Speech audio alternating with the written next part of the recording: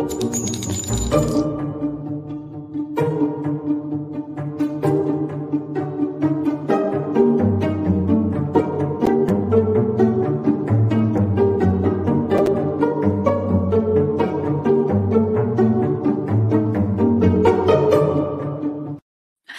everybody. We're still wrong. Okay, I'm going to go out and I'm going to come back in. Okay. There we go.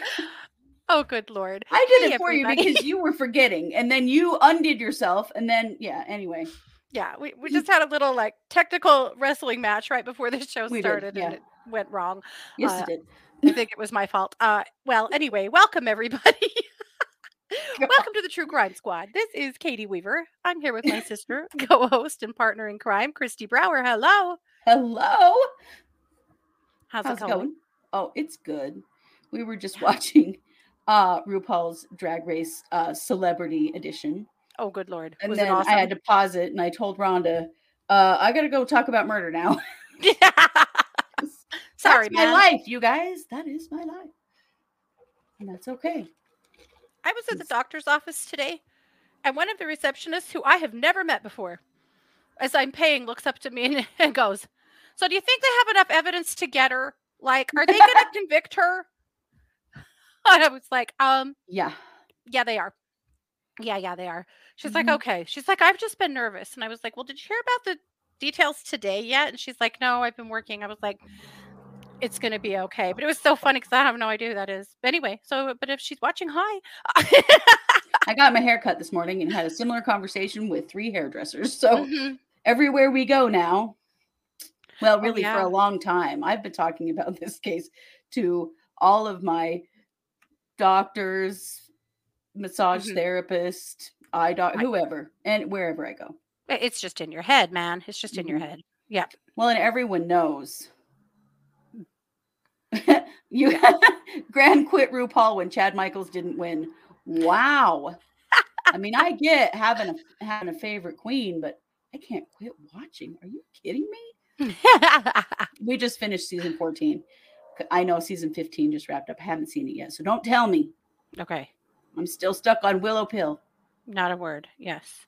Yeah. Thank you, Phyllis, because I've really got a case of some real wild hair going on here, and there's just nothing I can do about it. Well, I've got this situation that I don't know what's going on with. We're both a little out of pocket. Well, it looks fine, actually. You guys know I sit on the board of our local softball association, and I had to go sit with 10U games today, and it's really windy. So I tied my hair up, and now it's just in this knot that it's going to take shampoo to get out. So here we are. It's all right, though. It's good. It was good. And Mars's team over the weekend, they won their 34th game and took second place in their conference, and now they go on to the district tournament, or the regional tournament over the weekekend. So they'll be playing against teams from Montana, North Dakota, and Ohio, I believe. Wowza. Well, that is exciting. So then if they win that, then they'll head out into the Midwest for a series. And if they win that, they'll go on to the World Series. So that is so awesome. Yeah, either way. Or they're done and they come home. So, either way. I'm good either way. They've had a hell of a season.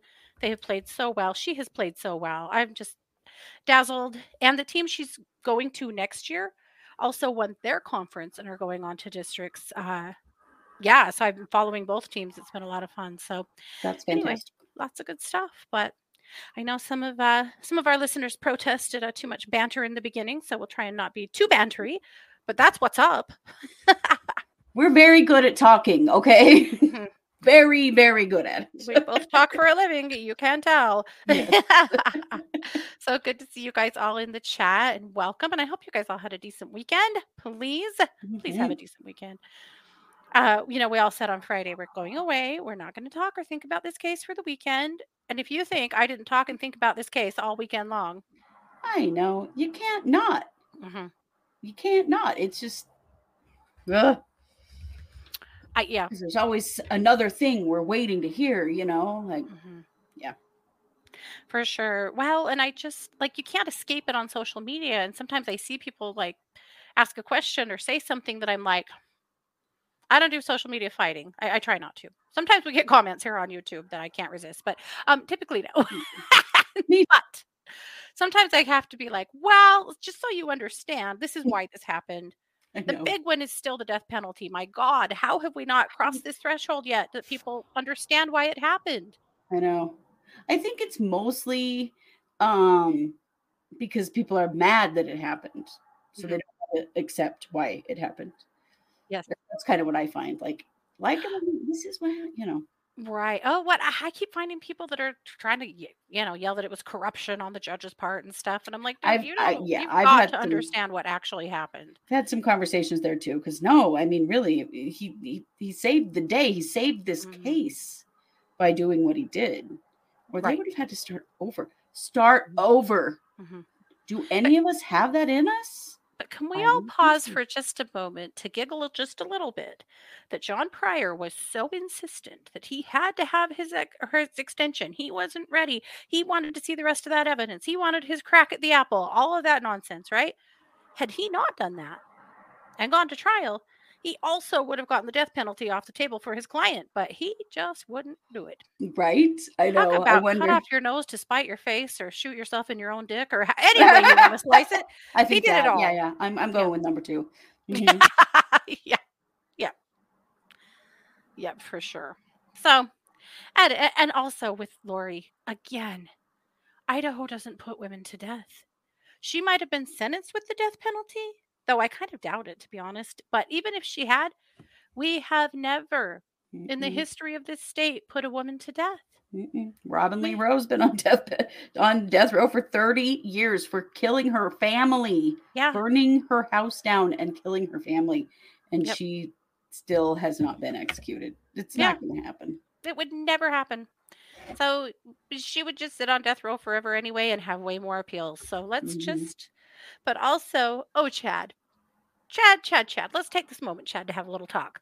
You're fucked because everything that has come out here is pointing so many fingers at you. Yeah. You don't get the death penalty off the table unless you work a deal right this dang minute. Yeah. And, oh gosh, Chad, you could easily get the death penalty. Yeah. He could because Idaho does execute adult men, and particularly adult men that are involved in murder of children. So, yeah. And the evidence about Tylee and the timing and dude, you are screwed. Yeah. Also, Chad, you would deserve it. But also, Chad, your attorney is not a death penalty certified attorney. He does not know how to help you. No. And he was going to death penalty certified attorney school. And then those attorneys got the death penalty dropped. So he's kind of screwed. He's missing that class now. He's still in murder attorney school, showing up at court nearly every day. But he's not in death penalty attorney school anymore because his class got canceled. So, yeah. I talked to somebody last week who told me that their cousin's boyfriend or something has been in jail at Fremont with Chatty Boy. Oh boy. And they said that he spends all of his time in his cell reading the scriptures and writing stuff. But that's pretty much all he does. What has he written in this time? Has he written a bunch of more weird books that somebody's going to eventually publish? I'll bet he has. Yep. I'll bet he has. Not that he can profit from those, but maybe his kids could. Yeah. But, yep. Right. Well, and here's the thing. That evidence that Pryor was losing his mind over, it didn't have anything to do with Chad. We know that now. And also, that extra piece that they sent out to have the genealogical DNA done on because they didn't have enough to do it otherwise could be anything.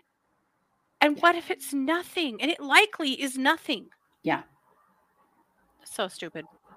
No, Pryor's never tried a murder case before. No, let alone a death penalty murder case. Jeez. Right. Is Chad banned from the church? He's excommunicated. Yeah, he is. Yep. Okay. Hi, Nicole. That's okay, though, because he actually thinks he's the real prophet, It's a little like this one time when I was an intern as a social worker. and I'm not making fun of any individual people, but I am going to tell you a hilarious story. So I go to the state hospital, like one of the hospitals like Lori was in, and with a social worker, because I'm an intern, and we're going to see a particular client that we needed to talk to. So we get in there and we wait and we wait and we wait, and we're sitting in this sort of like general like social area where there are a lot of patients in the area in this room. Mm-hmm. And we notice these two women staring each other down, and then they're staring at us, and then they're staring at each other. And one of them walks up to us and says, and she had this finger in our faces thing going, and she goes, I want you to know that I'm the real Jesus Christ. She's not the real Jesus Christ. And I was just literally holding my breath because I wanted to laugh so bad, and I knew it would be inappropriate. Also, I would get my ass kicked by two Jesus Christs. Okay. Mm-hmm. So I've heard Jesus Christ can pack a punch. I think so. So it turns out that our client, we ended up not being able to meet with them. So we were about done right when that happened. And so I'm like biting my lip, holding my breath. We get out the doors, and you know, these are locked units. As soon as we get out the front door of that place, we both absolutely burst out laughing to tears because it was really funny. And I always think about that with Chad and being the real prophet. Chad is the real Jesus Christ, but Lori is the real Jesus Christ. Yeah. Yeah. Yeah. That's kind of the same kind of thing. Mm-hmm. Chandra, it's a really good question. She said, can he and Lori exchange letters? And the answer is we don't know. Here's what we know, though. Well, here's the thing. Typically, inmates can exchange letters if they are co-defendants or immediate family. So considering that they're married, and technically, well, they're not really, they're kind of co-defendants. They're co-conspirators, though, and I thought co-conspirators were not allowed any contact. Well, until their trials are over and they're convicted and in prison. So that's the question. No, they can't exchange letters now. Mm-mm. Sorry, I should have made that clear. No, they can't have any contact with each other currently. But once they're both convicted and in prison, it's possible that they can. Right. Yeah. After that, we'll see if they either of them try to get a divorce, or I don't know. Yeah. I just don't know. Interesting. Well, we'll have to ask our legal friends to be certain, but that's what I looked it up a couple of times because we've been asked that several times. And that's what I have come up with is that where they are actually married, it's possible that they will be able to communicate. Don't know for sure. But right now, no, God, no. Mm-mm. However, no. I think Chad is done with Lori. I don't think Chad has any interest in talking to Lori. I think Chad has been done with Lori for, about 3 years now. Mm-hmm. But not done enough to turn on her because he would be turning on himself. Yeah. I don't think he can turn on her without implicating himself. Right? Like how would he possibly be able to do that? Mm-hmm. This is why, and you'd have to have been to this case close to the beginning. There was a big fight because Rob Wood, Prosecutor Wood, had a conversation with Summer Shiflett, Lori's sister, in Arizona. And unbeknownst to Rob, her attorney, who is that same guy, and I'll think of his name in a second. I ordered it, it'll be here in a second. Mm-hmm. He, is it Smith? He was also Melanie Pulowski's attorney and Melanie Gibbs' attorney. Like, how is he everybody's attorney? But anyway, whatever. Oh, Garrett Smith. There you go. Thank you. Yep. It came.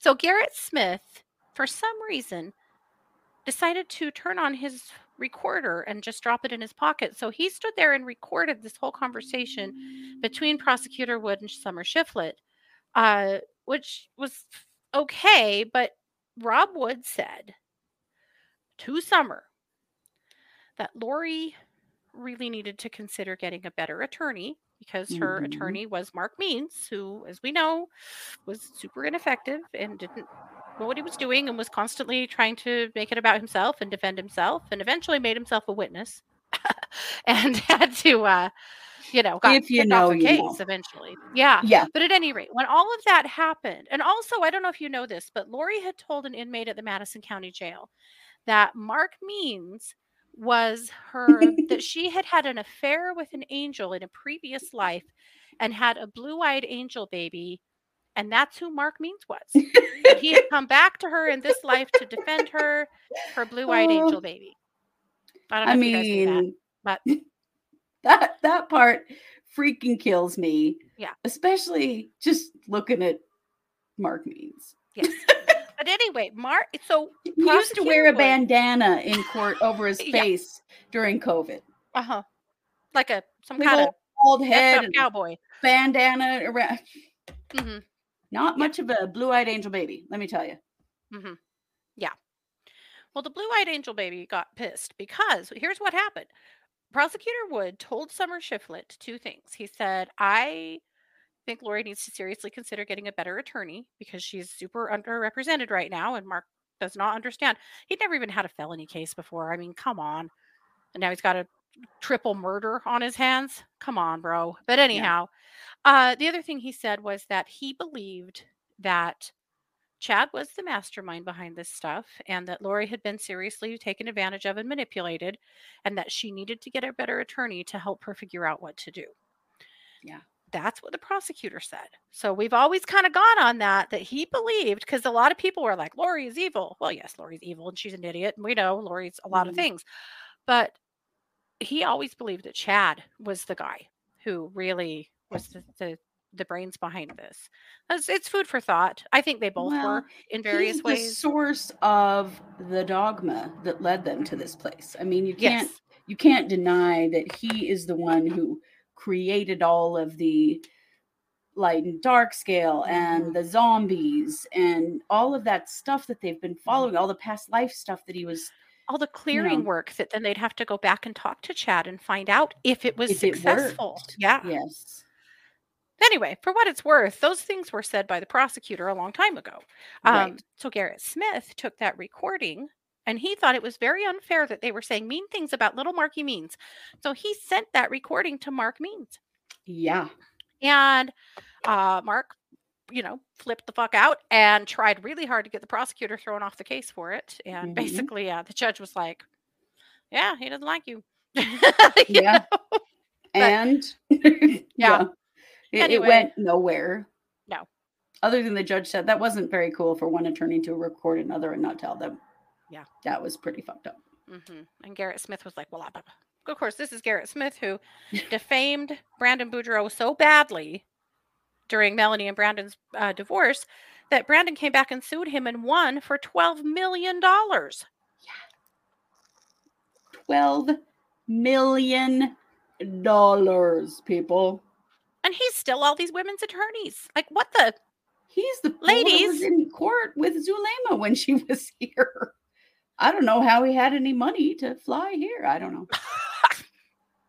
There's a lot of things I do not know. Mm-hmm. But I do sometimes miss that blue-eyed angel baby. Because, man, the comedic relief he was good for the comedy. That is for sure. Holy. He was good for the comedy. Mm-hmm. However, today was not funny, but man, was it telling. So let's get into it. There's a lot to say. So we'll run through the updates first. We were not in court today. Darla was sick, darn it. So we love Darla. Much love to her. Aunt Sue was in the courtroom, however. So we did have that. But we did just rely today on Nate Eaton's notes. Mm-hmm. So whom we will always very much appreciate. Yes. Keely Coleman was the first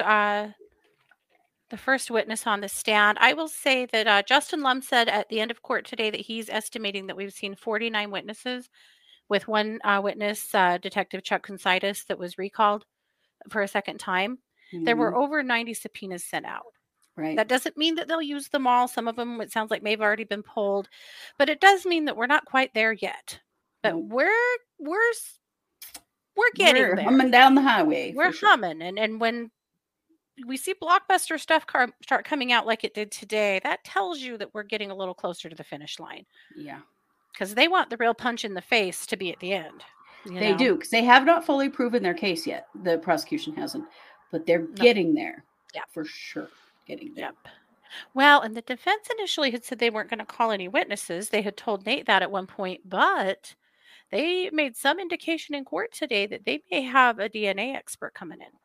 So that's going to be interesting too. I won't be surprised if they don't try to challenge at least some of the things that have come up, particularly some of today's things. Frankly, I hope they do, because they have been pretty lackluster, and I don't want Lori to be able to come back squealing about an ineffective use of counsel. I honestly have a genuine fear that that is exactly what they're doing, is that they are being ineffective. And they're going to come back and say, we didn't have enough time and we didn't have all the evidence and this and blah, blah, blah, blah, blah, blah, blah. So we have to retry this case or whatever. I don't think they'll get a retrial, but appeals possibly. Because they sure aren't trying very hard. There were some things today that I was like, I mean, I'm not a defense attorney, but if I were one, I would have been challenging that they did not challenge. Right. I know. It's weird. It's kind of concerning, for sure. Yeah. Well, let's get into it. So the first person on the stand was Keely Coleman.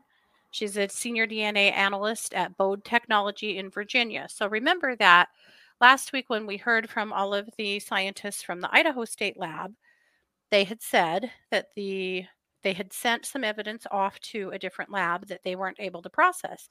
And that was the duct tape with the hairs on it. Right. So this is where it went. It went to Bode Technologies in Virginia. So they talked a little bit about what DNA is and what kind of controls are used in DNA testing. And she said that they received information from the Rexburg Police Department about the Daybell case. She did want to look at her notes. They gave her the okay to do that. Pretty much all of these professionals have asked to do that.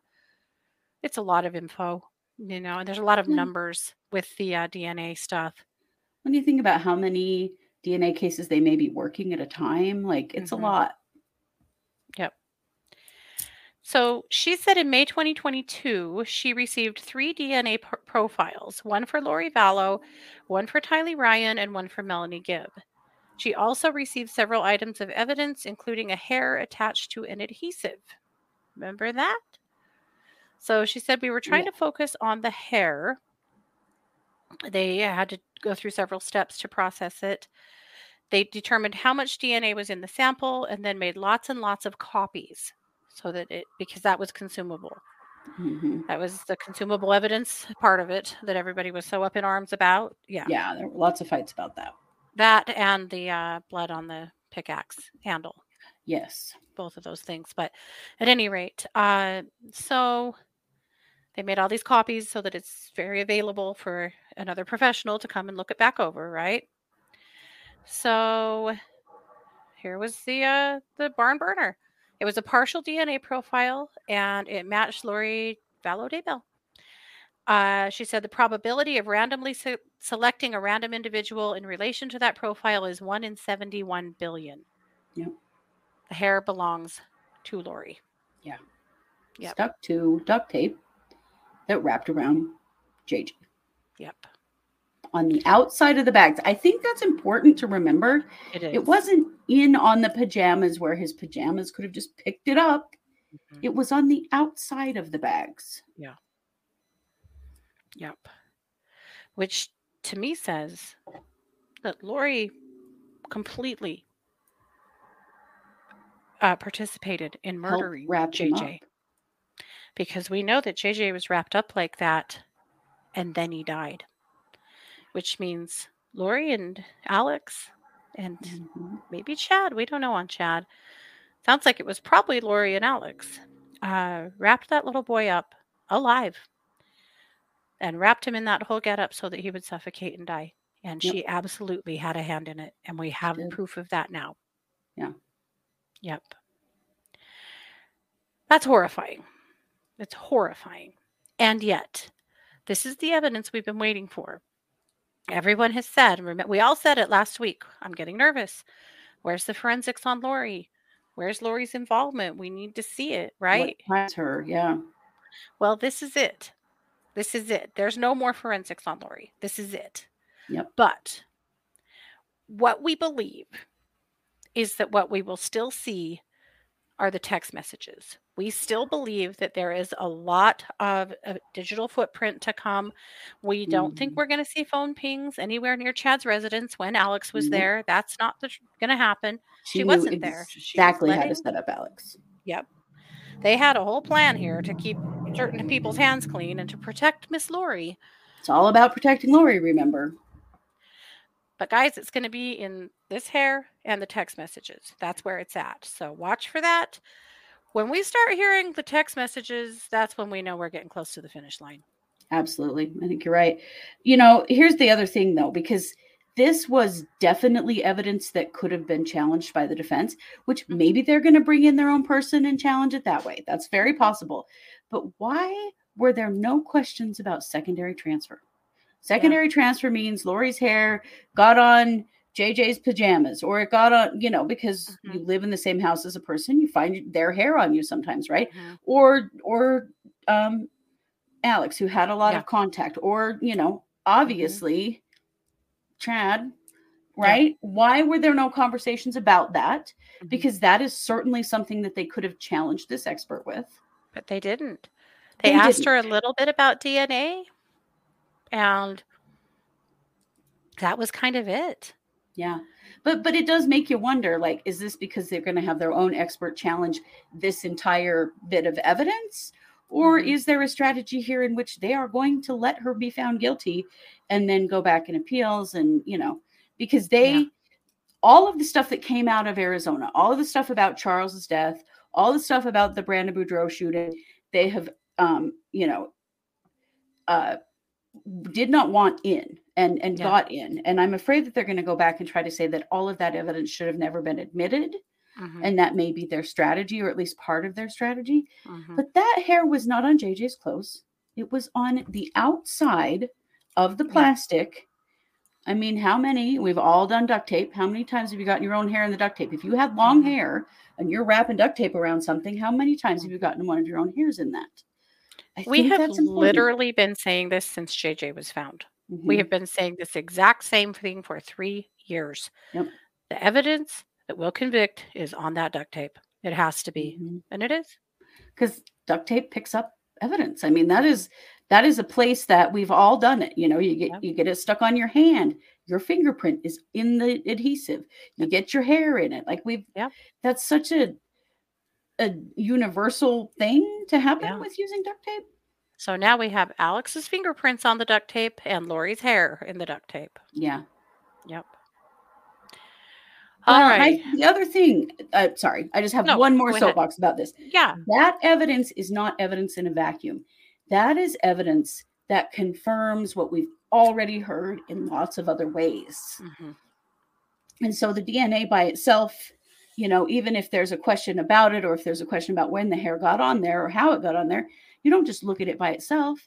You look at everything that led up to this and go, oh, yeah, so she was there, right? The maximum charge on conspiracy is life. Yeah.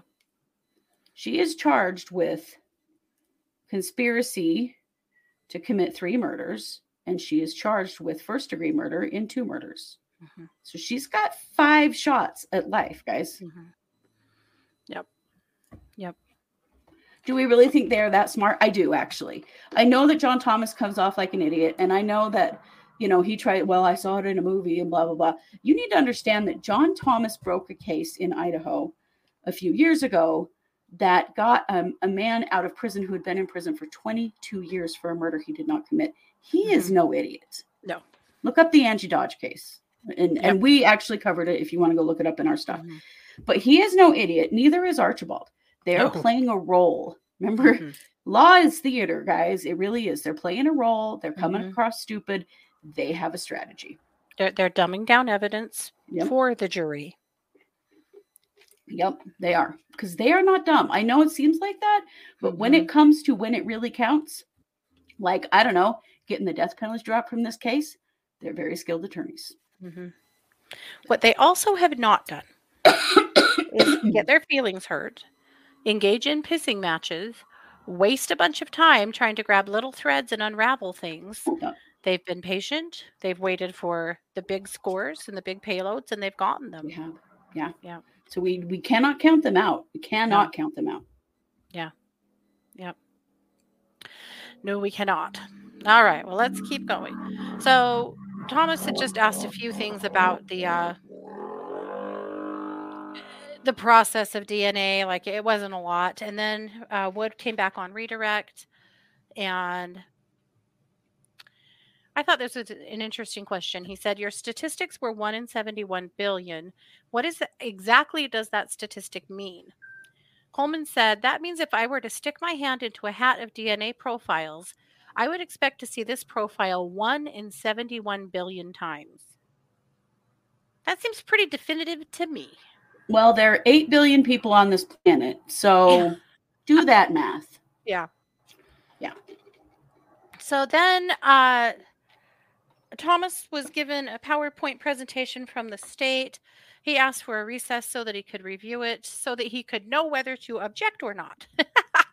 So they took a quick break.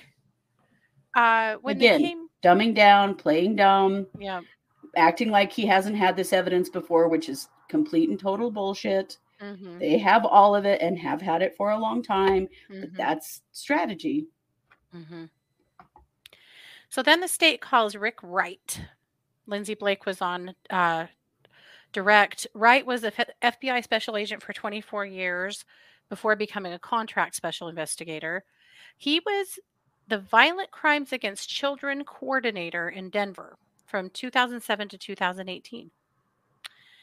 And his job was to investigate crimes against or involving missing, abducted, and trafficked kids. Man, I would love an afternoon to chat with this guy. Right.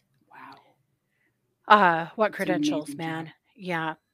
So in 2018, he transferred to the Salt Lake field office and was assigned to the resident agency in Pocatello. Pocatello is about an hour and a half from here, about 90 miles. He was one of the 5 special agents in Pocatello at the time. So when the kids were missing and they were first searching for him outside of behind the jail, there's a big parking lot back there, and they brought in an FBI mobile unit along with several FBI agents, to man it. And it was here for many months. And then maybe 2 or 3-ish weeks after they found the kids, it was gone.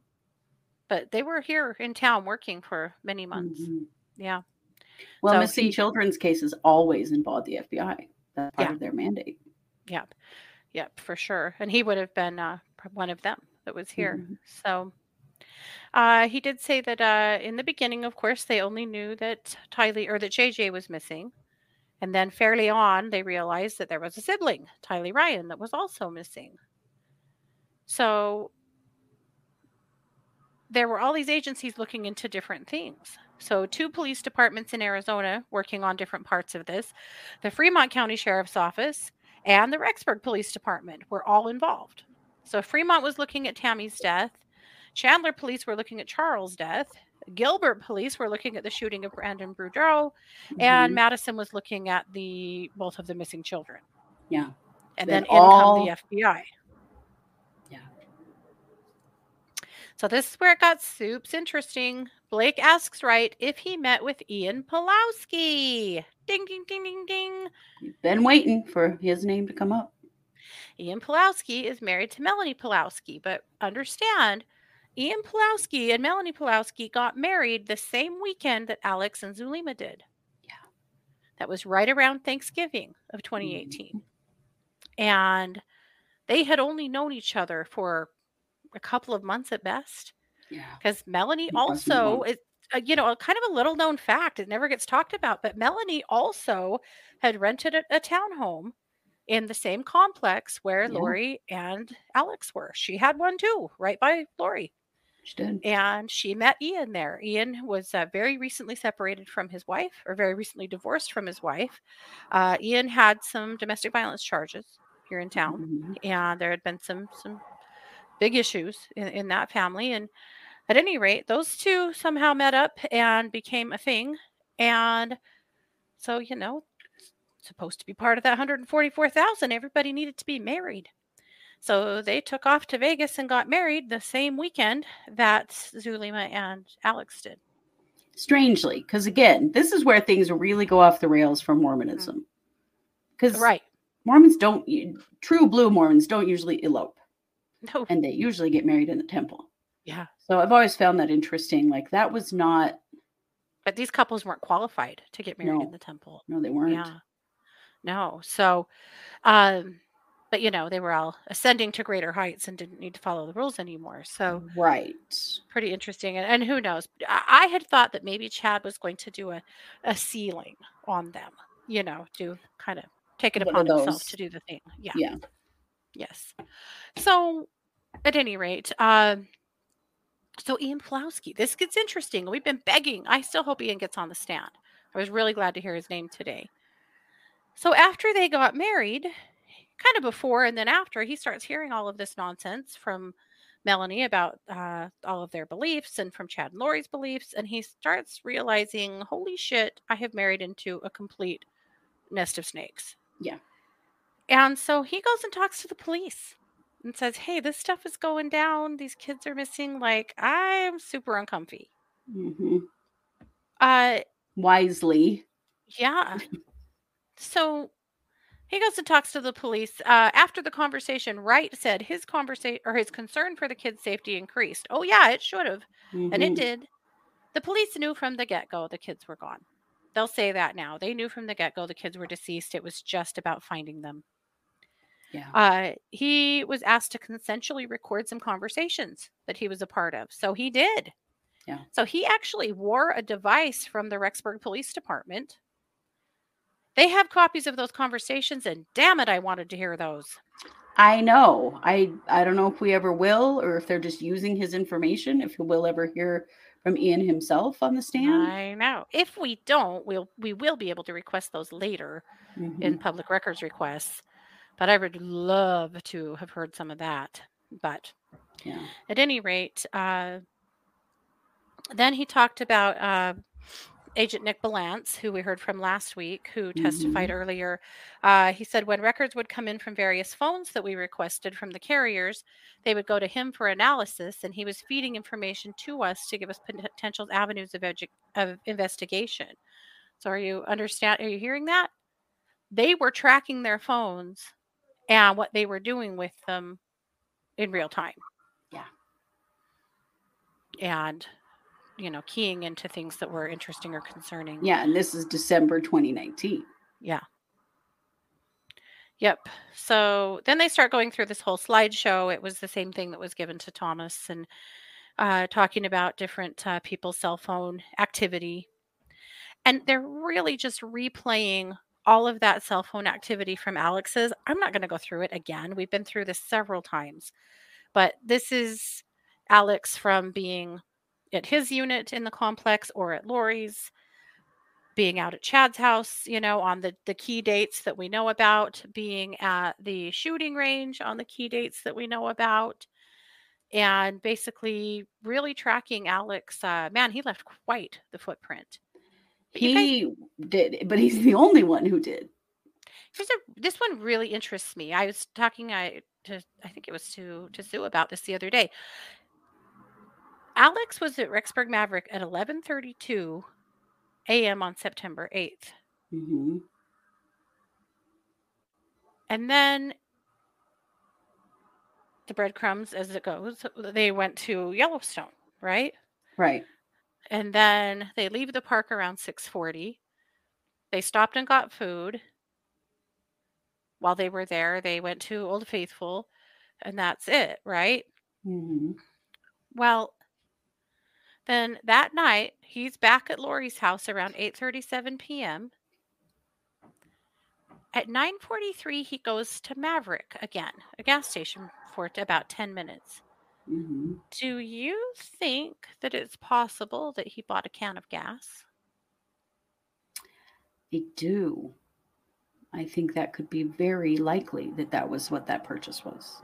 Yeah, really made me wonder if that was the moment where, because we know accelerant was used with Tylee, if that was the moment that he probably had some marching orders from Chad that he's going to need to bring some gas out here. Because it was the next morning that he's out at Chad's house with Tylee, we think. Yeah. Interesting. Cranky. Here's the thing about that with Melanie and Ian. After she found out he was recording her, they went on the news together and did an interview. We have an episode on it. We should probably bring that back to life. Yeah. So that you can hear about that, because they did actually interview about it, and that's when Melanie knew by that point that he had been doing that. Yeah. But Melanie talks in circles to the point that you have no idea what Melanie thinks about anything. You think Melanie Gibb is hard to listen to, or her kind of husband. Melanie Pulowski is word salad. Oh yeah. Yeah, I'll bet you that's exactly what that was. Because why? And there's a Maverick not very far from where those townhouses were, where they were living. Yep. That's what I'm thinking. So, but that night, Alex did something totally different than what he normally does. It looks like he was typically at Lori's in the evenings until around midnight-ish, and then he'd go home. Well, that night, he was at Lori's house from 2:42 a.m. to 8:49 a.m. in the middle of the night. It was the only time that he was tracked in that apartment between the hours of midnight and 6 a.m. And that, I think, is pretty telling. Yeah, because that's likely when Tylee was killed. Yep. And they had quite a few data points there.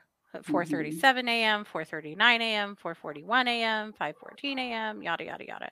Yeah. But he was at Lori's house all night, the night that Tylee was killed. But he got there around 2:42 a.m. Yeah. So were we ambushing Tylee in bed? It really makes you wonder if they also pinned Tylee down and suffocated her. I know, I really do question that. Yeah. So then, of course, as we know, then that morning, there's lots of data points showing him out at Chad's house. And then we know by 11:45 a.m., he's coming back into Rexburg and stops at Del Taco for 10 minutes. I can never eat at Del Taco again, ever. No. And I used to like them. I can't. Like, they did those horrible things to Tylee. And then he goes to Del Taco for lunch. What? Yep. Ugh. Awful. Lori, why are we not hearing any incriminating texts between Lori and Alexander or Chad? Those are coming, my friend. Don't you worry. They exist and they are coming. Yep. They are coming. Yep. So I'm going to say, we heard a lot of stuff last week about Alex's pings that made us think that he was there not as long as that he was only there a few minutes. But that's not what was said today. Yeah. Today they said numerous data points were recorded between 9:15 a.m. and 9:45 a.m. at the Daybell residence. By 11:45 a.m., the device is traveling southbound and returns to Rexburg. There were 4 major data points observed during the time that Alex was at the Daybell property. A data point appears at the shed at 9:21 a.m.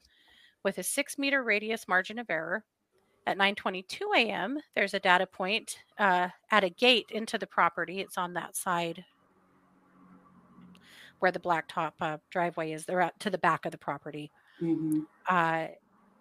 No quality data points are received until 9:39 a.m. Another data point is received at 10:57 a.m., which kind of takes me back to where we had been before last week. Right. That he was at that property for a couple of hours. He was.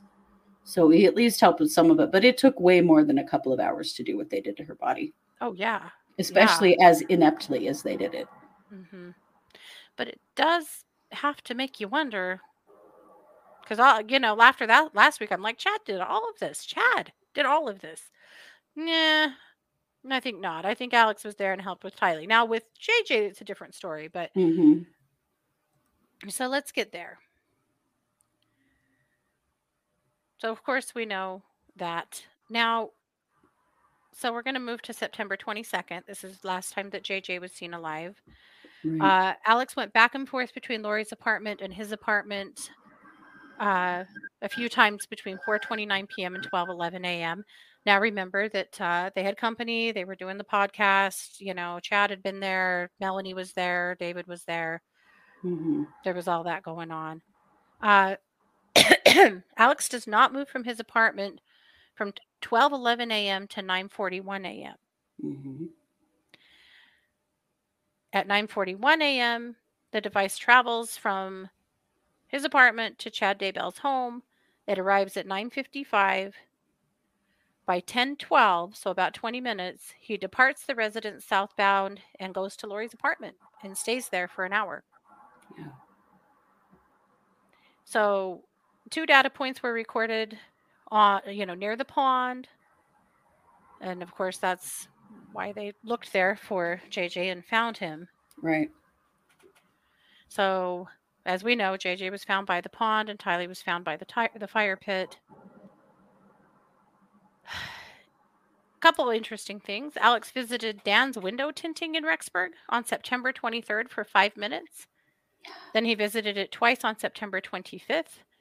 They think that, it sounds like they think that he had the windows of the Jeep tinted to make it a little harder to, see who was in it. The use of the Jeep, I guess they didn't bank on what good friends Brandon and Charles were. Yeah. Where did Lori say Tylee was that night? So Lori had told Melanie Gibb and David Warwick that Tylee was in college. So here in Rexburg, there is a university. It's called BYU Idaho, and it's a Mormon college. And she told them that Tylee was going to college and that she was living on campus. Ludicrous, because Tylee was 16 and couldn't have been living on campus. No, definitely not. And they did have someone from the college earlier in this trial testify that she had never applied or been a student or anything. No, nothing. It's just a big lie. Yeah. So anyway, so I thought that was interesting about the window tint. So after Lori and Alex abandoned their Rexburg apartments, the property managers found 2 cell phones in Alex's unit, which of course the police took custody of, and they were ones that they'd been purchasing at Walmart. They'd been buying burner phones at Walmart. Yep. Chad had done that too. So they moved to admit the Walmart phone receipts into evidence, and Thomas objected to that. I don't know why. It was overruled. It was more nonsense, but on September 30th, Alex's device was in Lori's apartment. On October 1st and 2nd, it's in Alex's apartment the whole time. On October 3rd, Alex's device is back in Lori's apartment for the first time since September 30th. Data points on his phone are recorded at the gun club. We talked about the gun club on Friday. Then he went to Walmart and then back to the gun club. I'm guessing he went for more ammo or another gun or something. I mean, he only had 46 guns. Right. Well, he spent a lot of time at shooting ranges, like a scary amount of time at shooting ranges. He was clearly prepping for things. Didn't help. He was still a terrible shot. Then he visited the gun range again on September 26th and September 27th. On October 7th, he visited multiple gun ranges. In one day. And then on December 8th, he visited 2 gun ranges. Now, Tammy was shot at in her driveway on October 9th. So he was prepping for the final over there, going to a bunch of different ranges and shooting to try to get, to be a better shot. Right. Yeah. What was the deal with the trip to Yellowstone, Lori? I don't know. Right? I don't know. I think, and it was a weird trip. They didn't leave until like almost noon, and they were back home by like 8 o'clock at night. And it's a 2-hour drive to Yellowstone. So they didn't spend very much time in Yellowstone. They just went to Old Faithful. Pretty much. And then they stopped and ate at a barbecue place in West, in which was West a Yellowstone. good hour probably too. I mean, yeah, it wasn't much of a trip. No, it really wasn't. And if you've ever, well, you guys don't live here, so you don't know, but if if you're going to drive and go take the day in Yellowstone, because we literally live where you can go do a day trip. Sure. You leave first thing in the morning and you get home well after dark, so that you get as much daylight in the park as possible and visit as many places as possible. It's really weird that they just did like the one day. And it does seem like, was this sort of a goodbye thing, or was it to kind of keep the kids from being suspicious that, oh, they're going to do this family thing? Maybe they're back to acting normal again. It's odd. Well, like Craig, you said, were they scoping out a way to have an accident? Right, which is possible. But Totally you got to understand how many millions of people visit Yellowstone in a year. Yellowstone, unless you know the backcountry of Yellowstone, it is not a good place to kill somebody. Well, yeah, you're not going to be alone, and you're certainly not going to be alone at Old Faithful. There are zillions of people there. Right. They were right in like the thick of the touristy stuff. Yeah. If you get into the backcountry of Yellowstone and know where to go, unfortunately, it would be a brilliant place to disappear somebody. But that's not where they were. But at any rate, so that's it is weird. Yeah. But maybe they didn't know that too, because they are not from here. And so, if you live here, stuff like that, but they wouldn't have. So Wright went to Sportsman's and pulled all of the receipts during the time Alex would have been there.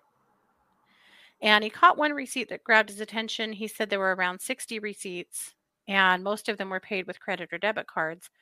The one that caught his attention was a cash receipt. There were 5 items on the receipt, including a pair of Frog Tog rain pants. Well, as it happens, the property manager at Alex's apartment had a pair of Frog Tog rain pants. And also, there was a ski mask, soft drink, and gloves on the receipt. When he was at the store, he wore to shoot at Tammy. Yeah. And Brandon, maybe. Yeah, maybe. When he was investigating at the store, he learned that a camo beanie listed on the receipt was no longer in stock, but all the other items were. So they had photos of everything that he bought that they could. The gloves were like the gloves that are mittens, that you can pull the mitten part off and then you have your fingers clear. I don't know why. That was a weird choice to me. I'm not sure if that means anything, but then they see an image of a 3-hole ski mask that he did purchase. Not the actual one, but a picture of one. And then the Frog Tog pants. Yeah. So yeah, these are the things that they believe that he wore when he shot at Tammy. This search on the Homer J. Maximus account, he searched for Frog Tog sizing for pants. So they're his pants, I mean. Yeah. What size of pants do I wear? Yeah. So on October 9th, his device leaves Sportsman's at 4:12, travels north on Ammon in the vicinity of Chad's house. It doesn't stop, but drives by and continues on US Highway 20. Then the driver turns around and drives past the Daybell home again before returning to Alex's apartment at 5:16 p.m. Then the device remains at the apartment until 11:28 the next day. Then they show a canal that's behind Chad's house. And they said the road there is fairly narrow and there's no shoulder. He was looking for a possible location where a person could have gone, or if there was a vehicle nearby that could have parked, like a getaway vehicle, right?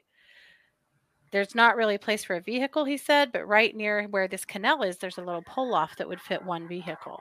So they weren't sure if he had maybe parked somewhere a little closer than they initially thought. When he bought the cell phones at Walmart, he bought one on October 8th, but didn't activate it until October 9th. Then 10 messages were sent between this device and Chad between 7:13 and 10:30. Alex's other phone was recorded staying at his apartment that entire night. It was the new phone that he was using to text Chad. They get burner phones, but then they're using them and still getting tracked on them. Okay, Jan. Doesn't seem like it helped you much.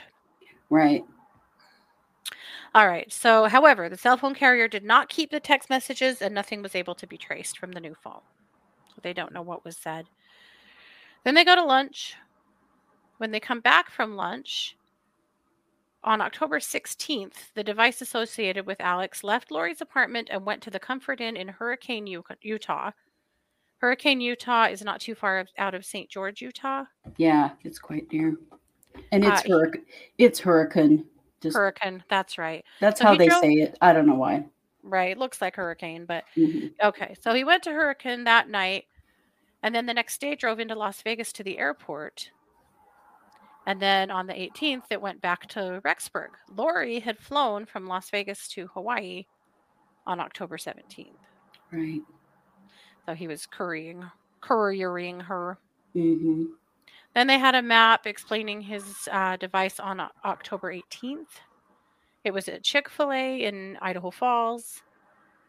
Then it was at the Salem LDS Church near Chad's house from 10:07 to 10:45 p.m. Then from 10:45 to 10:53 p.m. without any data. And then the next data point is near US Highway 20 at 11:53. Yeah. The device does not go back to Alex's apartment. Rather, it goes to the Hilton Garden Inn in Idaho Falls. This was the night that Tammy died. So after whatever time he was there, they were in, he went to a hotel 30 miles away. Like, is that more of their attempts to be tricky? I guess. I don't know. Unless... I don't know. That one is weird, but it does make me think that this was just an attempt to throw off the police. It didn't work, but no, real confused about that. But then again, just to reiterate that he was right in that area at the from 10:45 to 11:53. Now, they don't know exactly what time Tammy died. The original coroner put her time of death at one point. The ME today said something a little bit different, but they don't know for certain. And Chad's data points, Alex's data points still lead me to believe that Tammy died somewhere around 11:30-ish. Yeah. Because I can't imagine Alex wasn't there for this, and we'll get into it. Right. Why else would he have been there that night, especially now that we have the details about how she was killed? He was there. Yep. Going in that little back door in that weird garage area. Yep. So no further questions on for him for Wright. Again, Thomas does a cross, asking again about his all the stuff that he does, all of his training, and then talks a little bit about his interaction with Ian Pulowski. Oh, he asks how long it takes to develop data when you can develop a pattern on a person. He said, if I saw something happen every day for a week at a certain time and place, I would start to think it's a pattern. In this case, I only had those 2 months to look at. He had September and October. He said, when I say pattern, it's based only on that information. Sure. He said Alex did not have much of a pattern. His activities really varied day to day. Well, he wasn't working. He was being the warrior, just doing whatever. He didn't have anything to give him a routine. Like most of us would be really consistent, about when we're home and when we're not, especially if we work outside the home, it would be really consistent. Yeah. But he didn't have that really. No, he was just doing his marching orders. Yeah, he was. Yeah. So that's pretty much it. I mean, well, here was one question he asked that I thought was interesting. Thomas asked Wright about the phone associated with Alex being at Chad's house on September 23rd. Based on your training, your experience, your knowledge working with the FBI, that's not enough time to dig a hole, dig a grave, chop up roots and around the grave, find stones. 17 minutes is not enough time to do all of that. This is what Thomas says to Wright.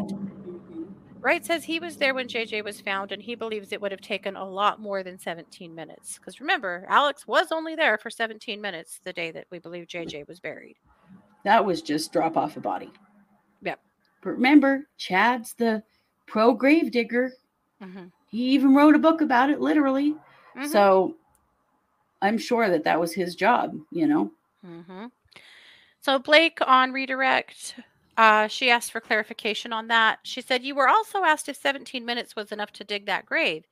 In your opinion, would 17 minutes be enough time for one person to dig the grave?" Wright says it would be hard for one person to dig the grave. Blake asked if it was possible for more than one person to be involved.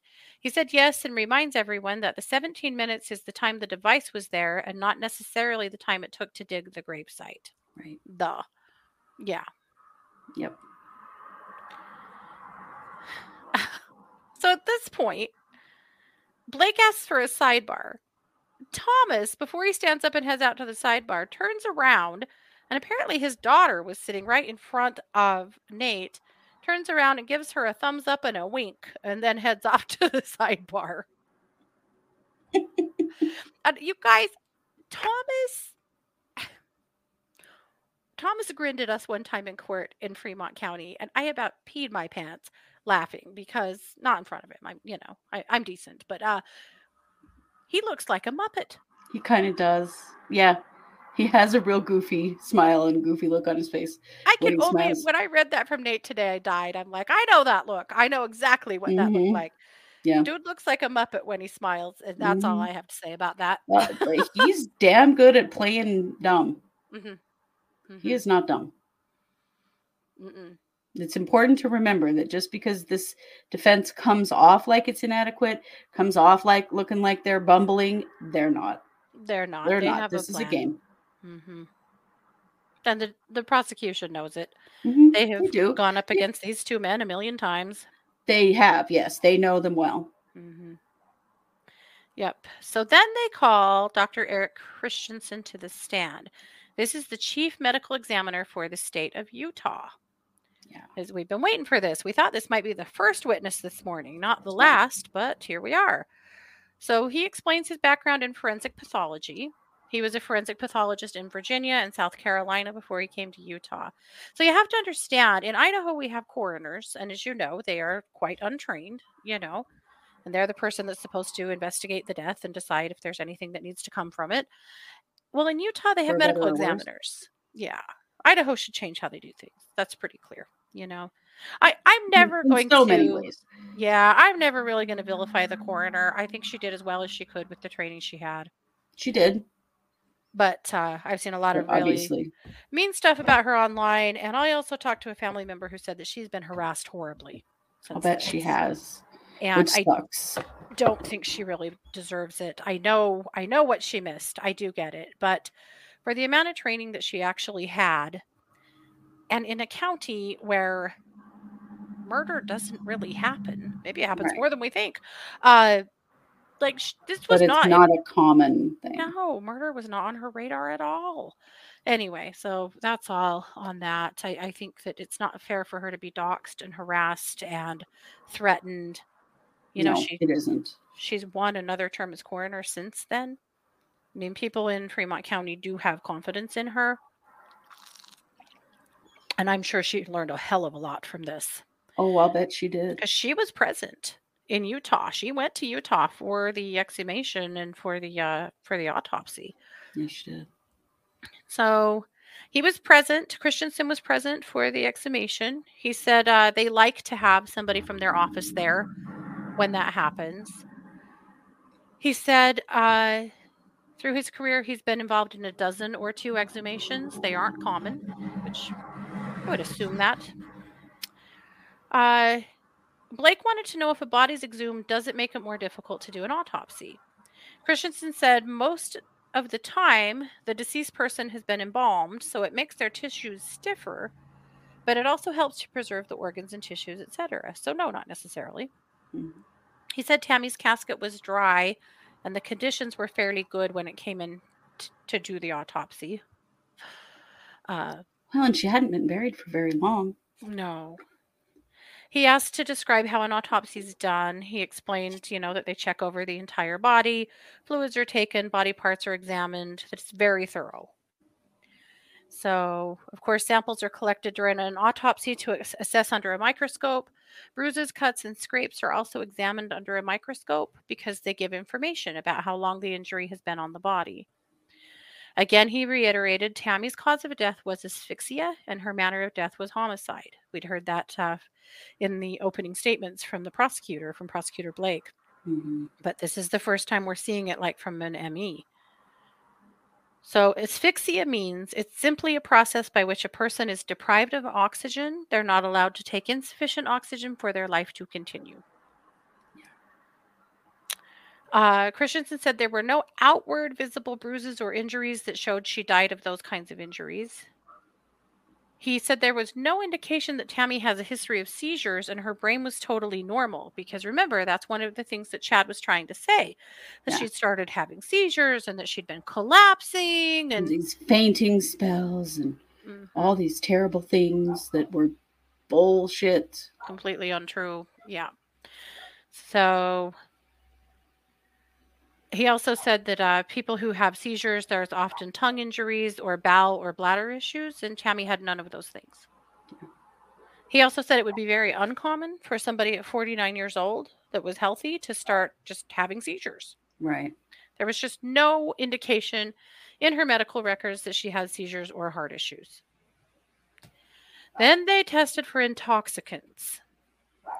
Blake asked if that meant poisons. He said, yes, that includes that. He said they tested for hundreds of intoxicants, illicit drugs, over-the-counter medications, insecticides, cyanide, heavy metals, phosphate positions, nerve agents. Nothing was found.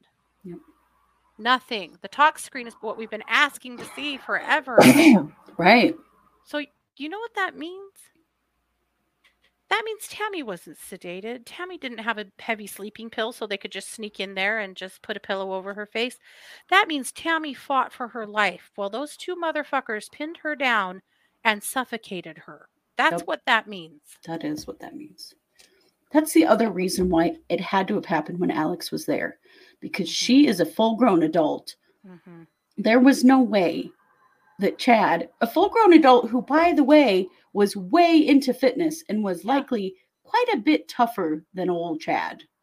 Mm-hmm. And so it would have taken two adult men to hold her down and suffocate her. Mm-hmm. I'm going to assume that she was asleep.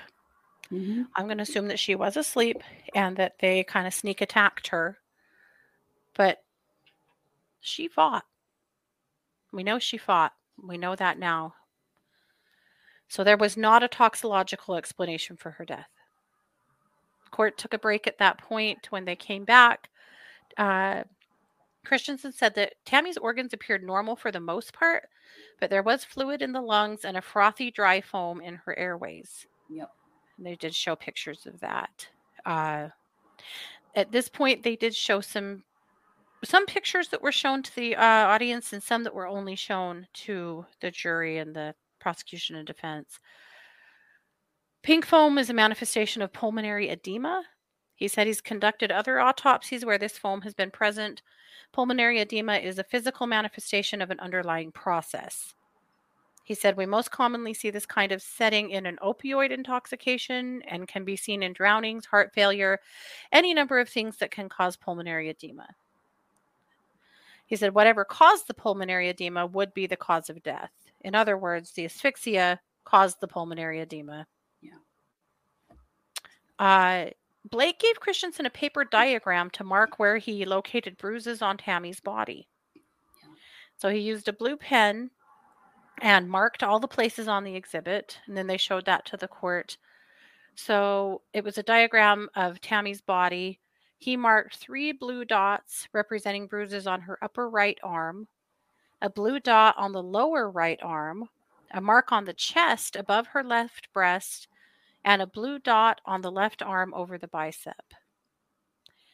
On the diagram of the back, there are bruises on the back of the right upper arm, on the lower part of the arm, and one on the left arm. I think the bruise on the chest was a knee. Was what? Think about it. A knee, yep. A knee. Hands and a knee. Mm-hmm. Yep. Agreed. One person, kneeled on her chest, held her down tightly while the other person smothered her. Yep. I don't think they even had to smother her. If they could pin her down, she could not take in air. Well, that may be true. Maybe it was the knee and maybe they did smother her too, but she didn't have. They didn't strangle her. We know that. Oh, and no. she also didn't have any like there was no petechiae or anything. No. But yeah, a pillow could somebody maybe did hold a pillow while the other person pinned them down. But like if someone kneels on your chest, guess what you can't do? Breathe. You can't breathe in. You can't expand your chest. Yep. Then they did indicate that the bruises most likely were pre-mortem or perimortem because he said it's pretty hard to bruise a body that much after death. These are things that happen while there's still heart circulating blood. So they did show some of her injuries to the courtroom. They did say the injuries had to have occurred around the time of death. Then they talked about lividity. This is where blood pools at the lowest point on a person's body following their death. She had lividity in her back. And there was fixed lividity in her back, meaning that she had laid there a while. Yeah. What's that? Yeah, that she was on her back the whole time. Yeah. After she was dead. Yeah. Blake asked Christensen if lividity permits him to determine a cause of death. He said no. Blake asked what rigor mortis is. It's the stiffening of the joints and muscles a few hours after death. Blake asked if time of death can be determined off of rigor. He said it can be looked at and helps, but the longer a person has been dead, the wider the time of death estimates would be. So he wasn't there the day she died, as we know. So he's relying on the external information from the coroner to help determine when she died. He said based on what Chad said about her being cold and stiff at 6 a.m., it's likely she died a couple hours earlier. I'm breaking with him on that. I still think this had to have been around 11:30. But it doesn't matter. I'm not the ME. But Right. But I mean, obviously, this had to have been a two-person job. There is no way that Chad himself could have done that without Garth hearing. Because remember, there's a kid home the whole time this is happening. Where was there? Maybe there wasn't. Maybe he wasn't home yet when this happened. Like Chad I said on Friday, I want to see Garth Daybell on the stand right goddamn now. I do too. I want to hear what he has to say. You know, he had said, somebody made a point, I'm sorry, I can't remember which one of you was, but had commented on one of our posts today about this, saying they wonder if the person who threw up in the bathroom was actually Chad after killing Tammy. And if that's what Garth thought was his mom throwing up in the bathroom. Right. If maybe he heard someone throwing up and it was actually Chad and he said, oh, don't come in, mom's sick, she's throwing up, she's not dressed, don't come in here, or something along those lines. If maybe someone did throw up and maybe it was Chad. Yeah, I think that's very likely. Because if you hear somebody throwing up, I mean. Yep. So people in the courtroom said Lori did not look at the monitor that showed Tammy's bruises, showed her autopsy photos. Of course, she kept her head down, keeping her little notes. So what we do know from Christensen, he said they did look at other causes of death and didn't find any of them to be likely in Tammy's death. He again stresses that the cause of death was asphyxia, by the manner of death was homicide. And that's all Blake had, and that's where they broke for the day. So that's essentially what happened today. But I think that's pretty big news. We've wondered about that talk screen for so long. And honestly, I wish for Tammy's sake she had been drugged. My God, can you imagine how terrifying? It's even worse to know that she wasn't. She was just probably waking up in the middle of an attack. Yeah, with someone on top of her. Yeah.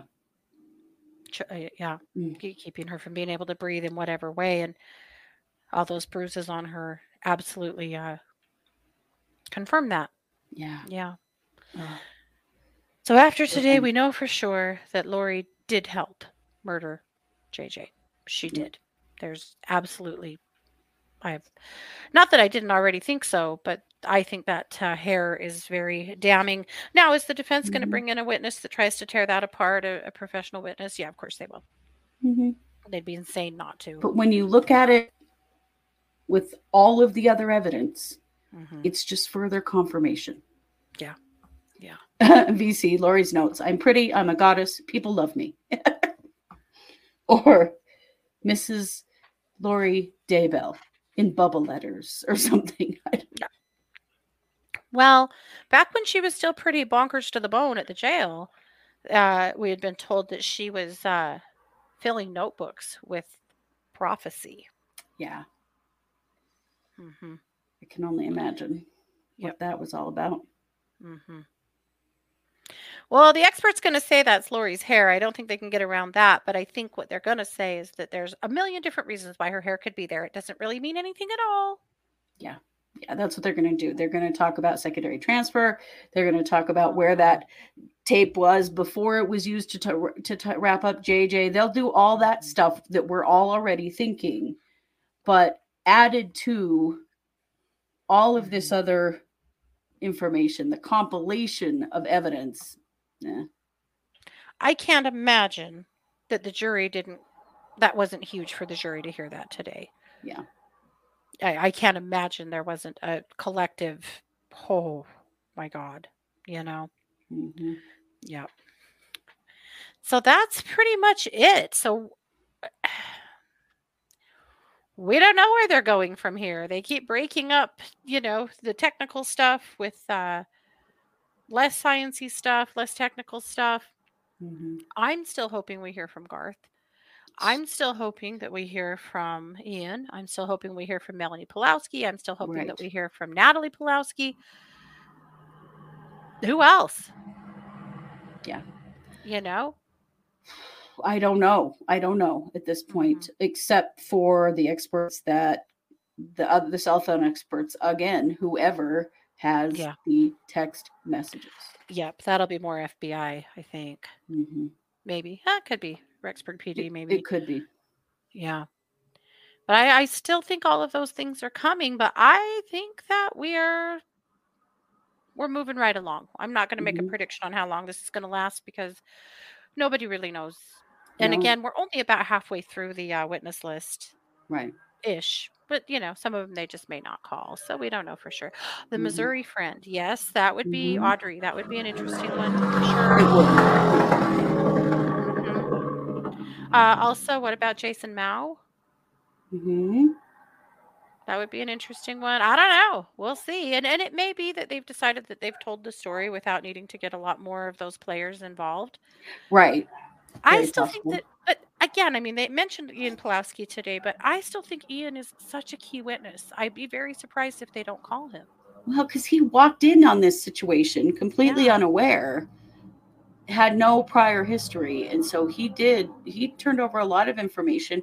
And his ex-wife, Natalie, also, who got involved and got some information off a computer, I think. And, did some other... Weirdly, Natalie wanted to make sure that whoever these people were, that her children were safe being around them. Yes. And promptly discovered that they really weren't. Yeah. Most definitely. So we've got all of that, and then just more of the technology part of it that is so key. Yep. So yeah, plenty more to come this week. It'll be a very interesting week. Well, so I will be in the courtroom on Wednesday. Kristi, you're going to be in the courtroom on Friday. Yes. Not sure. What do you know? What Darla's plan is this week? She can't be there any other time. She's moving this week. She was sick. Right. Yeah. So definitely a couple more days that we're going to have to rely on other people in the courtroom. Thank God they're there. Yeah. But we will do what we can this week to be there as well. Yes, and we'll live every night like we have throughout this belligerent turd circus. But we will. It's not nearly as belligerent without John Pryor, though. It isn't, yeah. But that's the thing. I think with Pryor, you kind of see what the strategy is by the stuff he's saying and doing. I think that John Thomas and Jim Archibald are different because we're not seeing what their strategy is so much, except for the playing dumb, I think, is to play to the jury and is also to give the impression that they're incompetent when we know for a fact that they are not. Well, and to dumb down the information. I mean, if you're on this jury, let's say you're on this jury, you're not a true crimer. You don't watch CSI. None of us are getting on these juries. You're hearing a lot of terms that you don't know anything about. Breaking them down into small bites is really, really important. Yeah. Yeah, for sure. Well, you guys, thank you. If you want to support us, you can do so over at truecrimesquad.com. Many of you had. We appreciate you so much. And don't feel like you have to. You guys are amazing. But we do really appreciate you being here with us. Absolutely. Yep. So we'll be keeping a close eye on things tomorrow. We'll be back for a live tomorrow night. And we will go from there. And happy May, by the way. Yeah. May 1st. Yeah. This year's almost halfway done. How? I don't know. Not really, but we're kind of getting there. We are. Anyway. Also, of course, on the 5th, there is a hearing for Chad. Yeah, status it's happening in that same Ada County courtroom. So will the public be allowed to attend? I would assume so. We'll see. So we're hoping. It's been open to the public all along, so I don't know why not. But. Well, that's going to be interesting because what are they going to do? Are they finally going to schedule this? Or then will they have to schedule a scheduling hearing? They may. It's tedious, but I'd really like to know when Chad's trial is. Yeah. The prosecutor would probably like to know too. Mm-hmm. I would imagine. Yeah, Nicole said, I can't wait to hear the BS that comes out of Chad's case. My God. Can you imagine? Oh, boy. Chad's an idiot.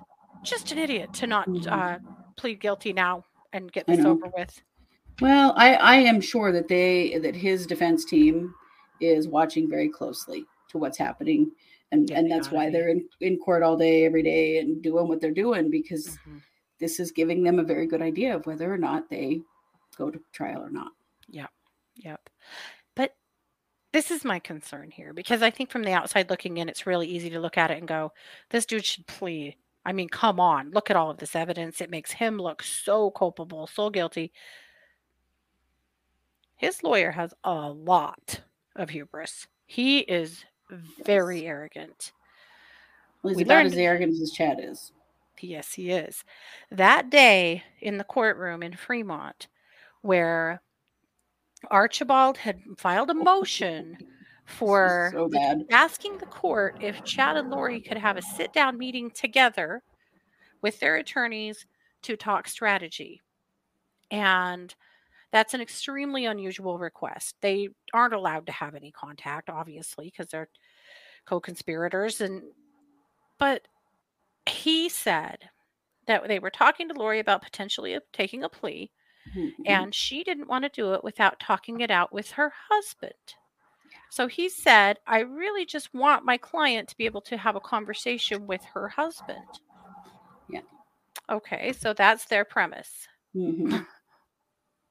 Sitting, 10 feet from them is Chad and Pryor.